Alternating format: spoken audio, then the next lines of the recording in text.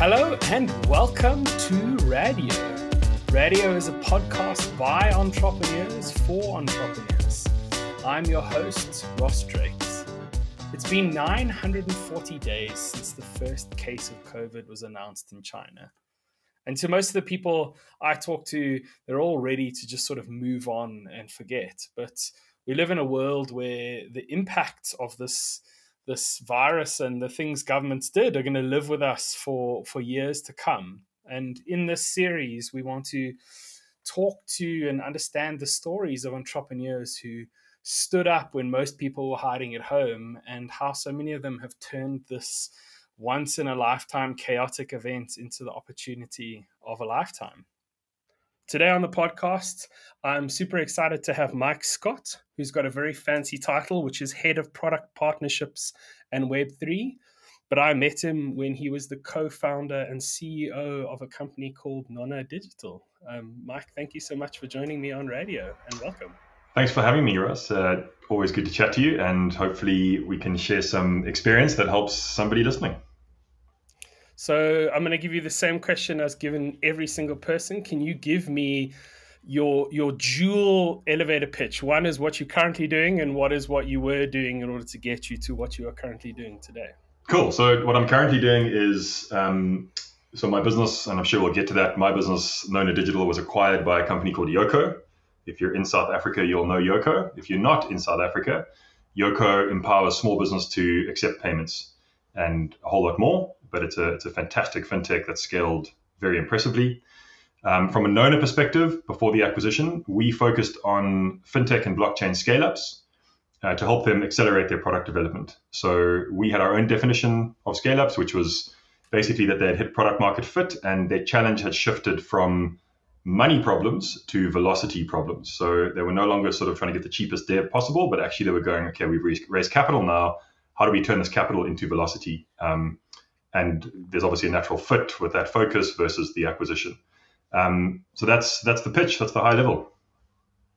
That's super cool. And I'm assuming you're not one of those people that arrived at this point kind of immediately on day one. Like, can you talk us through a little bit of your journey as an entrepreneur? Like, how did you end up in this space? Yeah, so I mean, as most entrepreneurs, it's a hell of a long story. So I'll try not to give the long version, but started my first business when I was about 15, still at school. And the reason for that was many-fold, but I think the main reasons were, one, I'm pretty ADD or ADHD as we call it now. Never been diagnosed, but I don't think I need to be. And why I say that is because the way it manifests for me is I almost have zero ability to focus or learn about things I don't care about. So I can't make myself pay attention or make myself learn about something, which is quite tricky.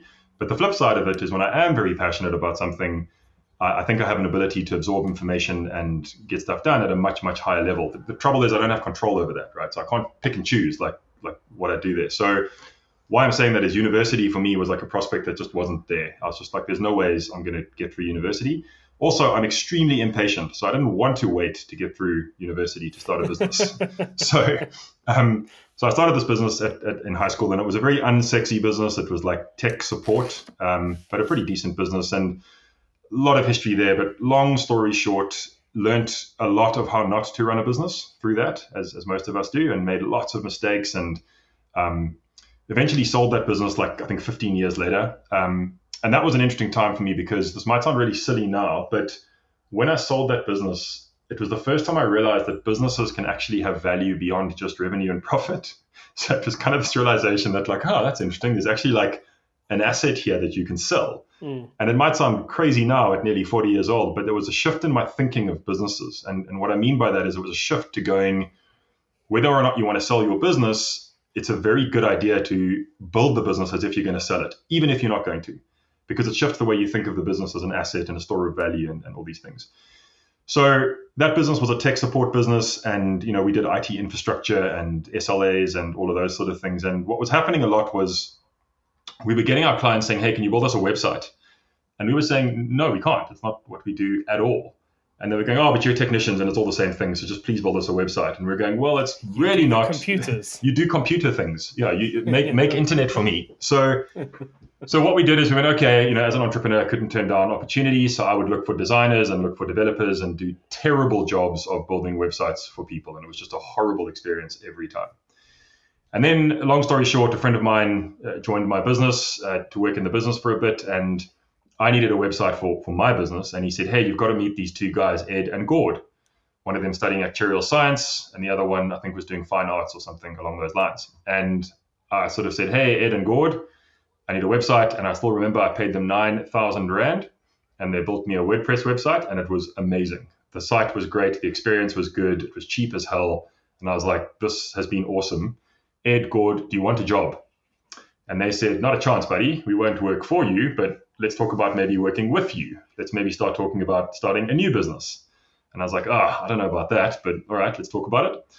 And then they sort of said, well, if we join, you've got to bring Paul along. So Paul joined. And then Andrew, who was working for me at the time, was like, well, I made the introduction and I'm going to start this business. So I'm also going to be a partner. So we started Nona off the back of basically believing that we can build WordPress microsites better than anyone else. And I still remember our first invoice, it was 4,000 Rand. And it's pretty crazy to think back, because to fast forward to the end of Nona, I think our minimum engagement was something like $60,000 a month, I think. And it went from, 4,000 Rand for an entire project to $60,000 a month for a project. And at the time, at the beginning, if you had told me we would have built the business to that size, I would have said, like, you are dreaming. There is no ways we'll ever get that good. So we started this business, started building WordPress sites. I realized this is more than just a little side hustle for beer money. And it was like, this is actually a better business than my current business. And that's why I sort of started moving away from the tech support business and more into Nona. That process was really interesting. And I mean, the Nona history is very, very long and very colorful, and not all kind of safe for work. How long was it? How long were you in Nona for? So we started Nona in March 2012. So our acquisition was quite cool. It was almost exactly on our 10-year birthday, which was totally coincidental, but it was bittersweet actually, because we celebrated our 10th birthday after the acquisition, but it was kind of around the same time. So it was this bittersweet thing. And like, anyway, it was interesting. So the Nona journey just evolved, and I won't go into huge detail, but sort of what we focused on at Nona was this sort of notion of trying to create the best possible environment for developers to work in. So, we talk about culture and environment and stuff, and that's fine. That's the sort of result of it. But our focus was like, how do we make the environment the best possible environment for these people to do their best work? And I think that sort of is what most people talk about with culture. But we had we had focused on very practical things to do.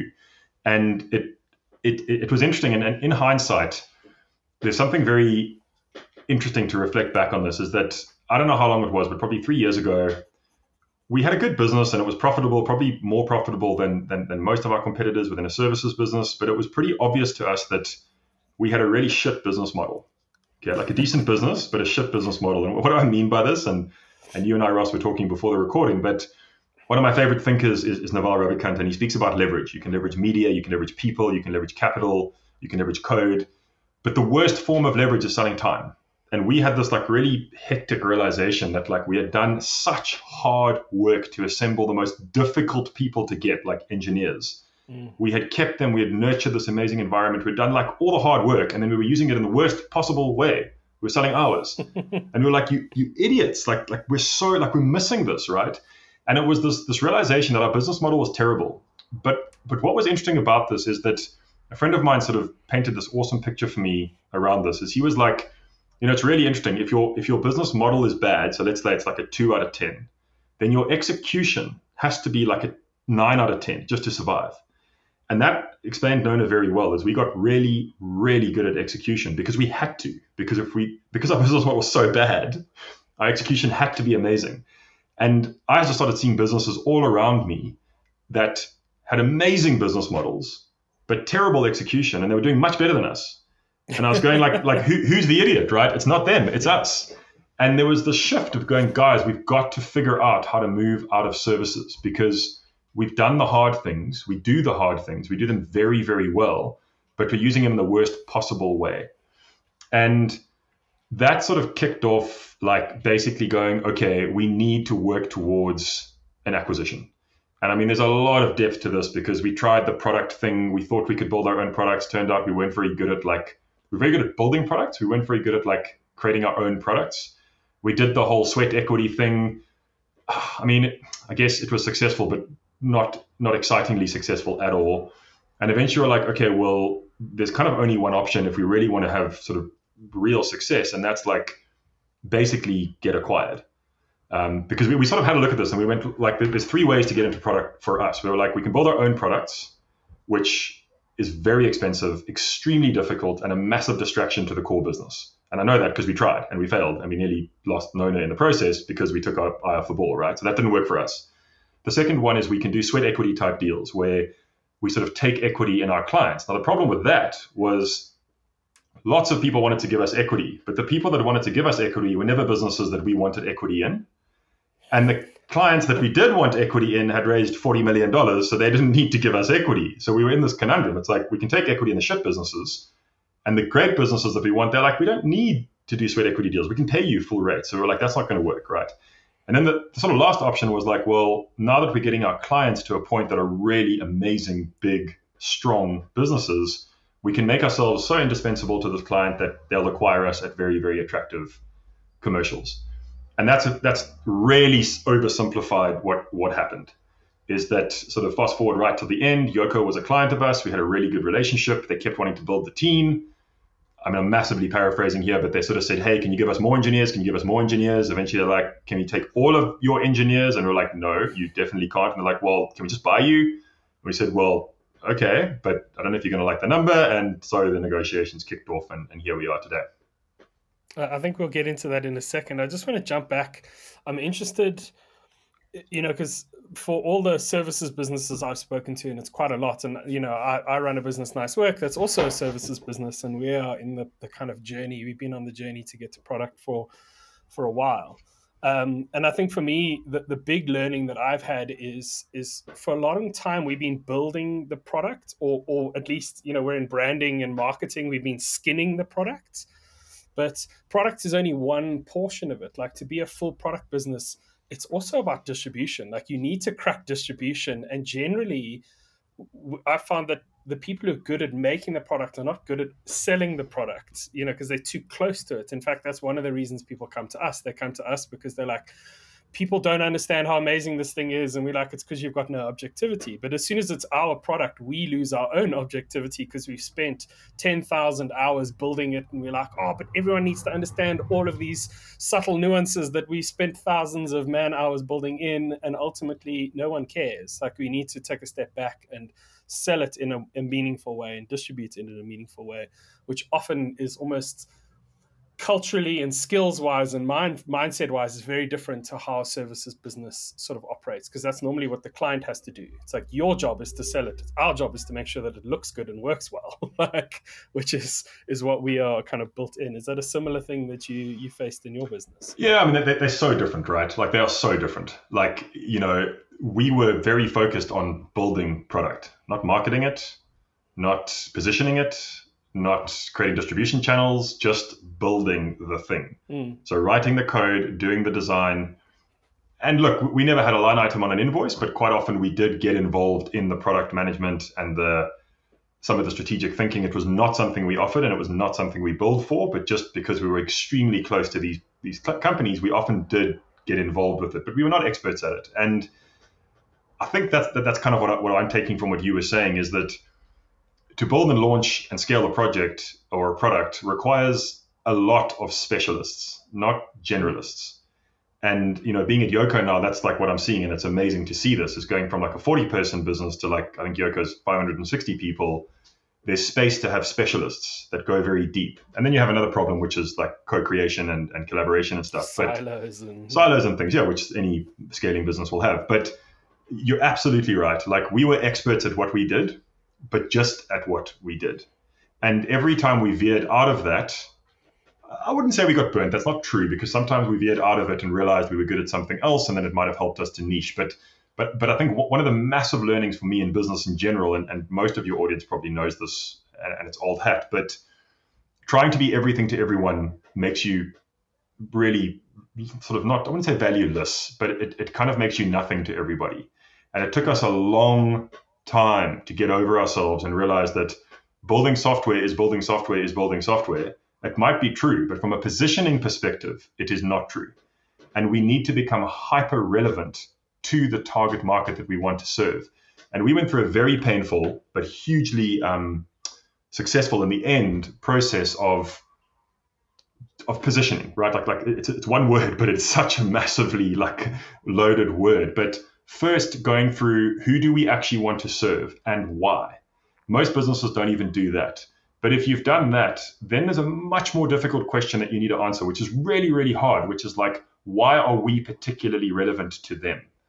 So just because we want to serve fintech and blockchain scale-ups, because they're well-funded, because they have a bunch of attributes that we like, that's not enough to make us more relevant to them than the other guys. And that's a much harder question because often the answer is nothing. Nothing makes us more relevant. And then there's this journey that you go on to go, fuck, well, we better, sorry, I don't know if I'm allowed to swear, but like, we better figure out how to become more relevant. And that's a much more self-reflective, very difficult process to go on. And I wouldn't say we like nailed that, but we got pretty far down that process.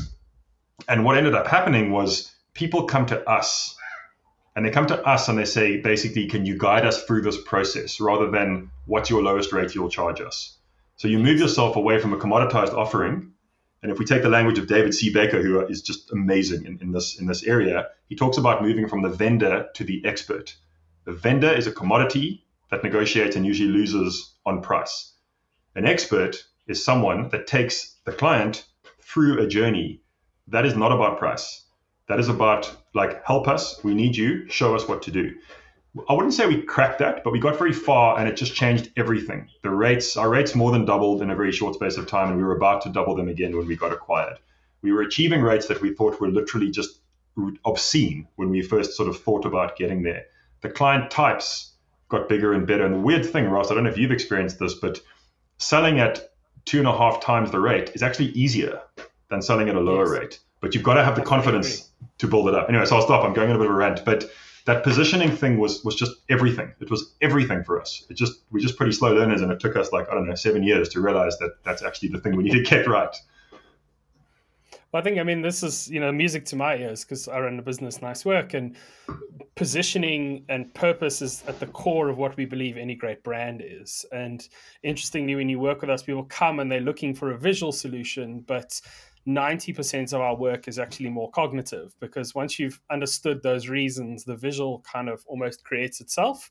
And I'm not saying it's easy to do, but it's the easiest part in everything that you've just described. But I can say that, when I heard you talk about Nona, you were, the thing that stuck out is you were like, we're a blockchain, kind of development business, which was much more interesting than most of the development houses that I hear. And I love that thing of you're not defined by what you say yes to, but what you say no to. And I think you were always very clear on what you said no to.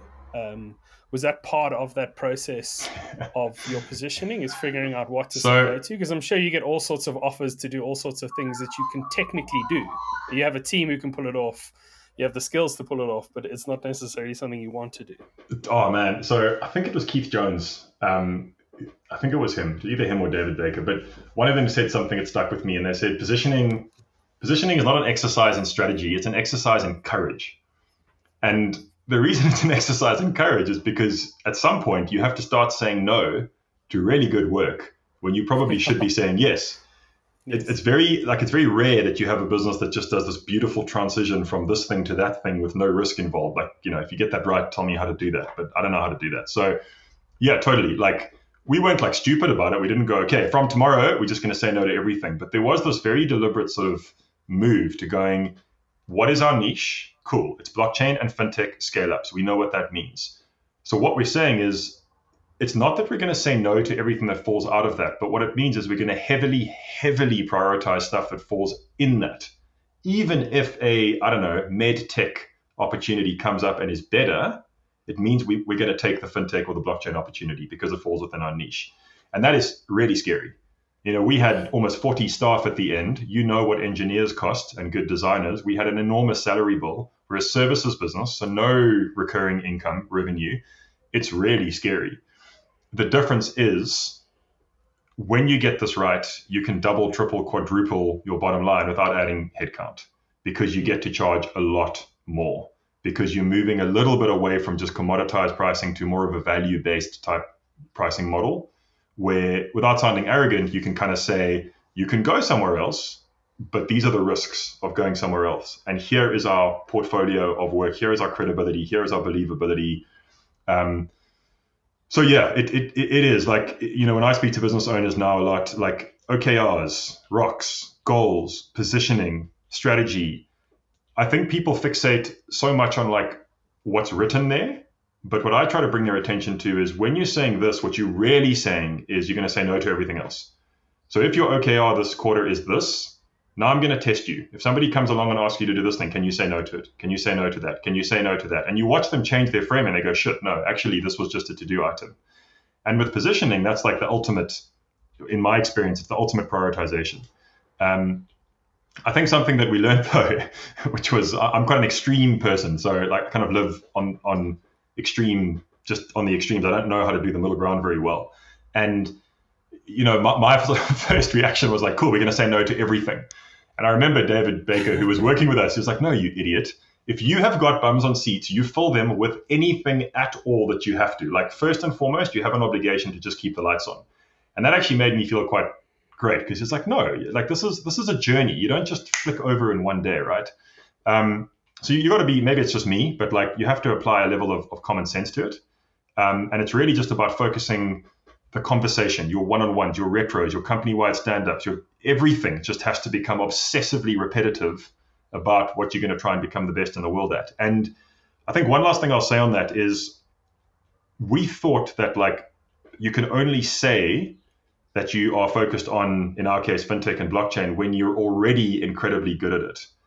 And we kind of gave ourselves a license in the early days to say, no, like we back ourselves to become exceptionally good at this, and we're going to become exceptionally good at this. But there's going to be a period in which we're going to have to say we're already good at it and just back ourselves to get there really, really quickly. And that's scary, because that's an integrity question, right? Because like fake it till you make it, cool, but you're playing with other people's businesses. So there was this kind of commitment to go, yeah, maybe we're only 70% of the way, but it means we're going to kill ourselves between now and being able to honestly say that we're expert at this. And that was a sort of very deep commitment that we had to make. And that can be quite scary, because if you make those claims and you're not actually prepared to go the extra mile until you get there, you can destroy people's businesses, right? Which you just shouldn't do. I'll stop there for a bit. Is that not also the benefits? You talked about the fact that you can deliver very well. And I think that's where services businesses often shine, is they're not boxed by a particular product or service or thing. So if somebody says, oh, we need to do augmented reality, they're like, oh, we've never done it, but like I can probably figure it out. And, then they sort of attack that with the same sort of level of ferocity as they do kind of everything else. Which is an interesting sort of skill as a services business, because we find that clients come and they go, we want you to do 80% of what you're very good at, but then I need to tack 20% on the end that's not necessarily your main thing, but is tangential to what you already do. And if you say no, the risk is that you open them up to another supplier who can then go, well, we can do that other 80%. So you sort of say yes, and maybe this is a gap in my thinking, but you say yes, and then you sort of stretch your skills. And like you say, sometimes you learn things that you can actually add to the pie that are not necessarily you wouldn't have done if that client didn't make that request of you. So we definitely did that over the years. And I think it definitely contributed to us getting to where we got to. I would still say that in my experience, the goal is definitely to not veer out of what you're very good at. But let me just qualify. Like in our world, we would have to often look at new technologies. Now that makes sense, right? So if we're doing blockchain development, it's kind of silly to say we only do development on the NEO protocol. Like that's hyper niche and probably not a great idea for a services business. I know some people would argue with me. I know there's some like Ethereum only agencies and stuff. That's cool. So we would veer out of it from that perspective. We would say like, hey, we've got tons of experience with Algorand, Tezos, Ethereum, whatever, but we're totally happy to take on a whatever, I don't know, Polygon project, right? From that perspective, I agree with you, but it was still within what we were doing. If somebody came to us and said, hey, can you do an AR piece? We'd just go, no, just hard no. Because we knew like it would not be good for us. But that was at the end, to be very clear. Like as we were maturing, yeah, totally, man, we would be like, we'll just do whatever you want. And I do think there's a time in the maturity of a business to do that because you got to figure out what you're very good at.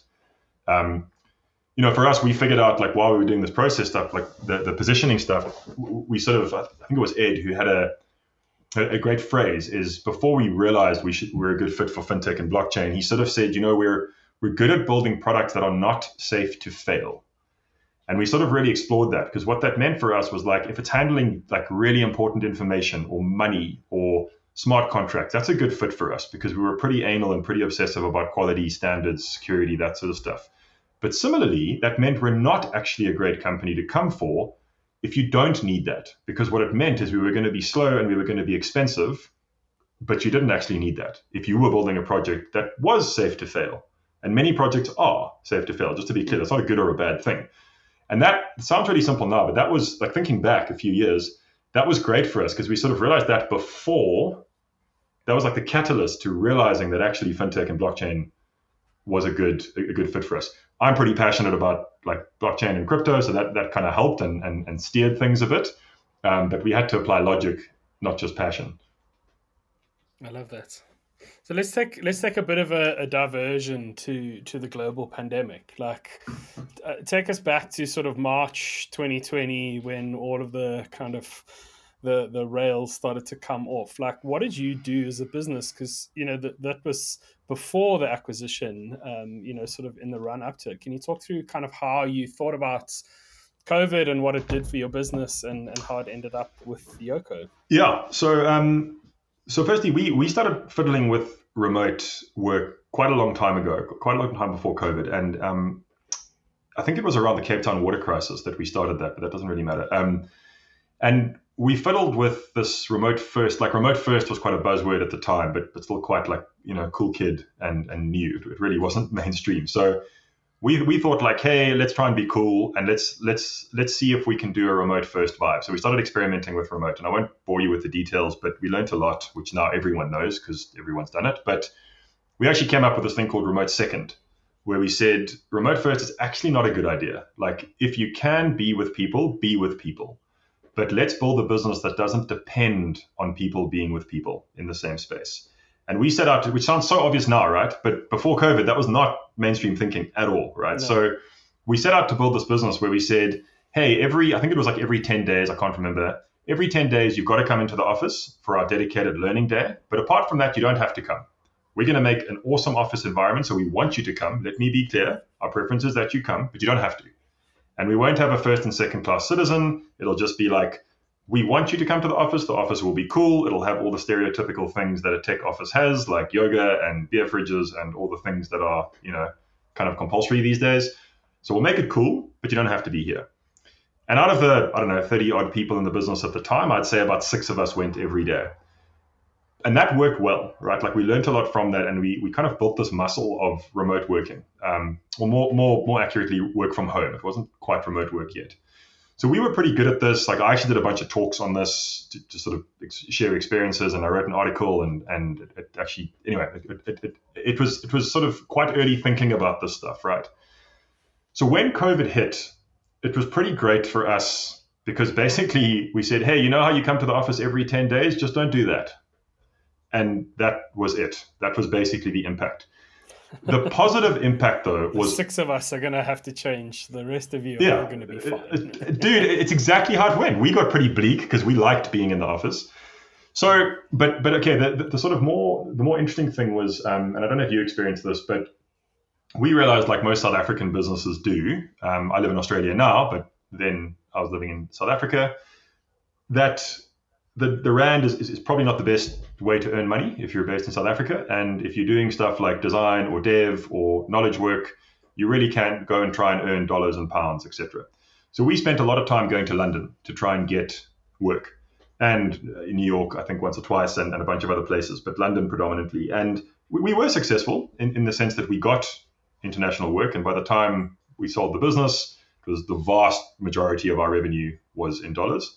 And while we were successful, we were consistently hit with this very difficult wall to break down, which was, but the guys just down the road in Mayfair, we can just walk to their office. It's so much better being able to just walk over and talk to them about stuff. And we were like, honestly, it's not. Like, it actually doesn't make a difference. And they were like, yeah, but it does to us. And it was this constant sort of not argument, but like we had to like sell it to them. And we had success, but not enough. When COVID hit, it was just the best thing for us because that conversation just literally disappeared. It literally just stopped happening almost overnight. Because people, as everybody knows, you couldn't just walk down the road in New York to your designer's office anymore because no one was in their office. You couldn't just cruise on the train in London to go and speak to someone because nobody was allowed out of their house. So it was just the coolest thing because that entire obstacle just vanished. And yet we were so set up for remote working. We had like 4 years worth of portfolio work that we could prove and show exactly how we deliver projects in a remote environment with 4 years worth of experience, which no one else had.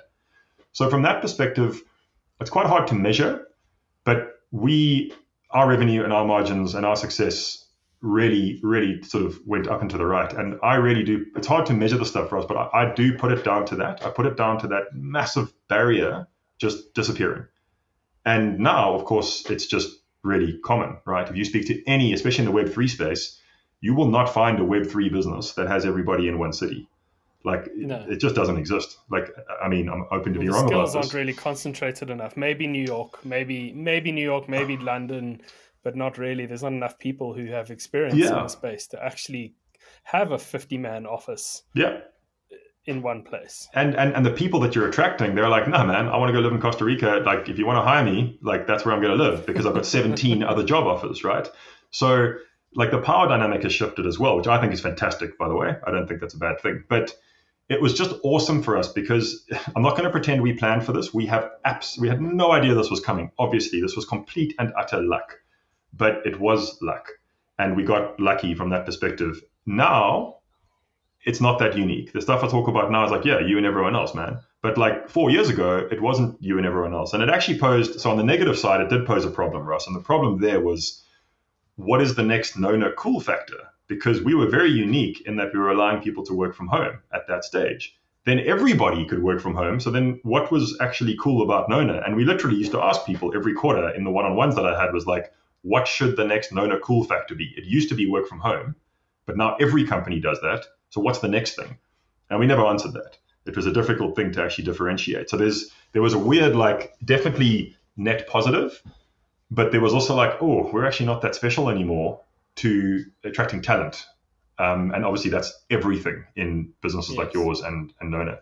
So yeah, that's the COVID story. And it was hardcore. I think personally, I'm still in Australia and I'm the only one in Australia. And like the business, I was a CEO and had an amazing leadership team, mainly in South Africa, and we did good things, but it's shit. It's not nice not being with them. Like, I got to be very clear about this. Like, I way prefer predominantly being in an office with people, but you can absolutely run and scale a business, as we all know now, without having to be in the office with people. I don't think it's particularly healthy, but it's completely doable. So if you could wave a magic wand right now, would you go back to an office with your team? I would go back to having the option to go to the office when I want. And that's kind of what I mean. So I wouldn't go for 8 to 10 hours a day, 5 days a week, but I would probably go 2 to 3 times a week for a couple of hours. I definitely don't think people should be forced to work office hours in an office. Let me be really clear about that. But I do think that lots of personal in-person contact is very, very healthy. And I said I used to do these talks and write these articles about remote work before it was a thing. And I always used to start the talk by asking the audience to close their eyes and think about a time when they really just had to get something done, a project, studying, whatever, and then like give them a second to think about it. And then I'd say like, where did you go to do that work? And nobody ever said, oh, the office. It was like a library, this room, that thing, this thing. It's never like the office, and that's the point. Yet, why do we make people do that? So, it's this concept, like the ultimate for me, the wave the magic wand is like have an amazing place that you physically can go to, but you don't have to.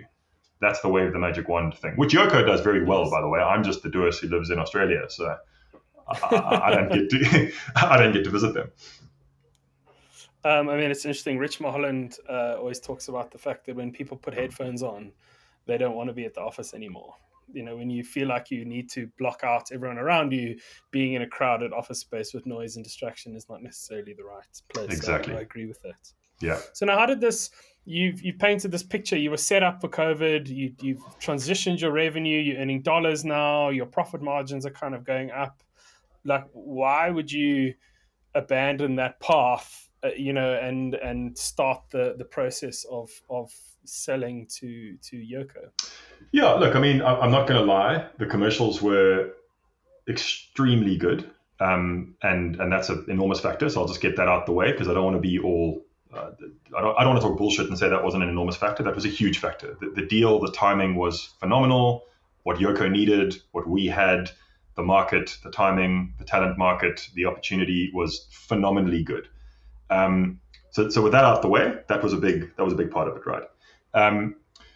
I think the main reason we did it is that, I spoke earlier about like services businesses being a shit business model. That it's not just that it's a bad business model, it's also that it's kind of thankless. So you might do amazing work and win awards and have clients that love you, etc., but you're always building stuff for other people. You're never actually making the impact yourself. At least that's how it feels. You do some projects, you do some work, you might stay there for a while, but ultimately it's not your work. Like, you don't really get to make the impact. And Yoko came along and has got an incredible purpose and an incredible mission and is making an impact at enormous scale. And this was an opportunity for us to take what we had built over the last 10 years and direct it towards something that really matters, that is making a really positive impact in people's lives, that's also commercially extremely viable and exciting, and has scale beyond what we would ever be able to build, impacting millions of people, literally, in a positive way. And we were just like, it just makes sense. It just makes perfect sense. I don't think the deal could have existed 2 years before it happened, and I don't think the deal can exist 2 years after it happened. I think the timing window was quite unique. So we went for it. The other thing I need to be clear about, just to speak really plainly here, like, we were in it for 10 years and we were tired. Like, we were tired of the services game, man. Like, it is tiring. It's exhaustive. You constantly chasing the next deal. It's a project-based business. I was in charge of lead gen, and it's just never stops. We've built up enormous talent in the business, credibility, a great reputation, an amazing portfolio in a space, especially when you talk about the blockchain stuff. There were few businesses, I would venture to say, in the world that had our capability and experience in certain elements of blockchain, which is a pretty cool thing to have been a part of, right? From 2016 until when we got acquired, we'd built a lot of projects and worked directly with some of the biggest protocols in the space. Tezos was a client. Algorand was a client. Directly worked, building the infrastructure. It was amazing, right? And I think we were just kind of ready to move on to a product-based business where we could actually make a significant impact. And I don't think there could be a better choice, at least in the African context, than Yoko. I mean, it's the potential is just so big for us to be a part of there. Yeah, I mean, on the podcast that I run for my company, I spoke to Matt, the head of brand, and just the way they think about kind of sharing data and actually really championing people. And I'm not sure if he just did a really good job of selling me, but it really does feel like that's how they behave as a company. And I think that sits very much with what we encourage all of our clients to do, is to actually really give a shit about the people that you are serving, because if you do that and you do it well and you do it over a long period of time, then ultimately they will start to care about you, because that's generally how humans behave. If I do nice things for you and look after you and care about you, the kind of social pressure over time is that you will return the favor unless you are a psychopath. And it seems to have worked very well. It has, and I can tell you, because I'm in Yoko and I'm part of Yoko, but my experience has been coming from the outside in, and I can tell you that part of the business is very authentic. There's a deep care and a deep focus, like an obsession on the customer, which is how it has to be. And in fact, I don't know which book it's from, and I'll probably get it a bit wrong, but that, what you just said really reminded me of, I think it was Herb Kelleher from Southwest Airlines, which is such a cool business case, like case study, just like how to run a business. And I don't know how true this is, but basically I seem to remember reading somewhere that they got into some financial trouble, and they had built up such a loyal customer base that like their clients, who were like people who were flying on airlines, were sending them like $100 checks, just saying, hey, I know this is kind of insignificant, but I just really want to do my part to try and help your business get out of this rut. I mean, that kind of customer loyalty is just, it's priceless, insane. Right? It's insane. Yeah. And, I think Yoco does have that kind of obsessive customer view, which is great. I mean, Katlego, the CEO, is really great at reminding the entire business often, like when in doubt, just think about the merchant. Go and speak to the merchants. Put your just put your view through their lens, and you'll probably solve your problem. And I think that's critical. And it's really cool for me, because as a services business, you don't really get to do that. It's like it doesn't exist. Every lens is different. Every lens is different. And you got to sell hours, and you got to send those invoices. It's like a very different set of motivating factors. So it's very early days, Ross, and it's super unfamiliar. But so much to learn, so many challenges, and just so much opportunity. So we're super pumped. I mean, I've really enjoyed our conversation, and we're almost out of time, but I'd love to ask you one question just to sort of close it all out. Now, you've gone from being an entrepreneur, kind of in inverted commas, master of your own destiny, to now kind of an employee. Like, can you talk about that challenge, for yourself, or like if it has been a challenge, like how have you managed that kind of transition from one world into another? Yeah, it's hard. It's really hard, man. Like I think the first thing I'll say is maybe something unfamiliar to a lot of people, is that if you're not an entrepreneur, people have painted this picture that entrepreneurs have got all this freedom and it's easy. Like, God, no, man. Like I felt chained more often than not by my business. I didn't take leave properly for I don't know how many years as an entrepreneur. Like, maybe it's just me, but entrepreneurship to me doesn't equal freedom. In fact, entrepreneurship to me equaled a shit ton of responsibility and pressure, and I loved it. But make no mistake, from my perspective, it is a lot easier being an employee than it is being an entrepreneur, right? Of course, there's trade-offs, and you don't like risk reward, as Peter Drucker said, all profit comes from risk, and I actually believe that. So that's the first thing. Is I just wanted to make that statement that I certainly didn't equate being an entrepreneur with like super freedom, right? So that's the first thing. The second thing is I've literally never had a job in my life. This is the first time I've ever had a job. Okay, so I'm 39 years old. I'm 40 in a few months, and this is my first job I've ever had. So I've been a barman and that sort of stuff when I was younger, but I've never been employed. So just think about that for a second. 39 years old, first time you've actually had a job. So what's my experience been? My experience is I want to learn from the founders that have built something literally more than 10 times the size of what me and my partners were able to build. So like there's an enormous learning opportunity through this. What I think I'm battling with the most is I've never been in a position where I have needed a feedback loop, because I've always been the one leading the business and creating those feedback loops. And in a business Yoco's size, it's very difficult to do that at scale, right? There's 500 odd people. It's very, very hard to create those kind of tight feedback loops the way we did at Nona. And yet I still feel like I need them. So I'm trying to figure out, like, how do you create these feedback loops that are needed in an organization that big, that are meaningful? So that's a challenge. I guess my take on this, Ross, is, and I report directly to one of the founders. It's mine and his relationship that kind of catalyzed the deal. He's a super cool guy. I definitely don't feel like I'm managed or anything. We just kind of talk a lot. And what I said to him was like, hey, so I'm taking over this function, which I don't have a huge amount of experience in. I've backed myself to learn about it very quickly, and I know how to lead people and build teams. But this is a new thing for me. So what I'm going to do is I'm literally just going to do what I know how to do. And that is, I'm going to pretend that my function is effectively a small business, and I'm just going to apply small business principles to my function. Yoco is the client, my team is my team, and I'm going to see how that works. And it seems to be working pretty well. And if you think about bigger product businesses, that's kind of like what the tribe format is. It's kind of like a small business within a greater business serving a problem, right? Like a problem set. So it's super early days. I feel like out of my depth some days completely. Other days I feel super confident. Like it's an awesome roller coaster, but that's no different to being an entrepreneur. But it's super early, and the business, just to give you context here, Ross. I mean, I don't know the exact numbers, but I think Yoko has one of the guys on my team has been there for a long time, and I think he said to me like 3.5 years ago, Yoko was like 30 or 40 people.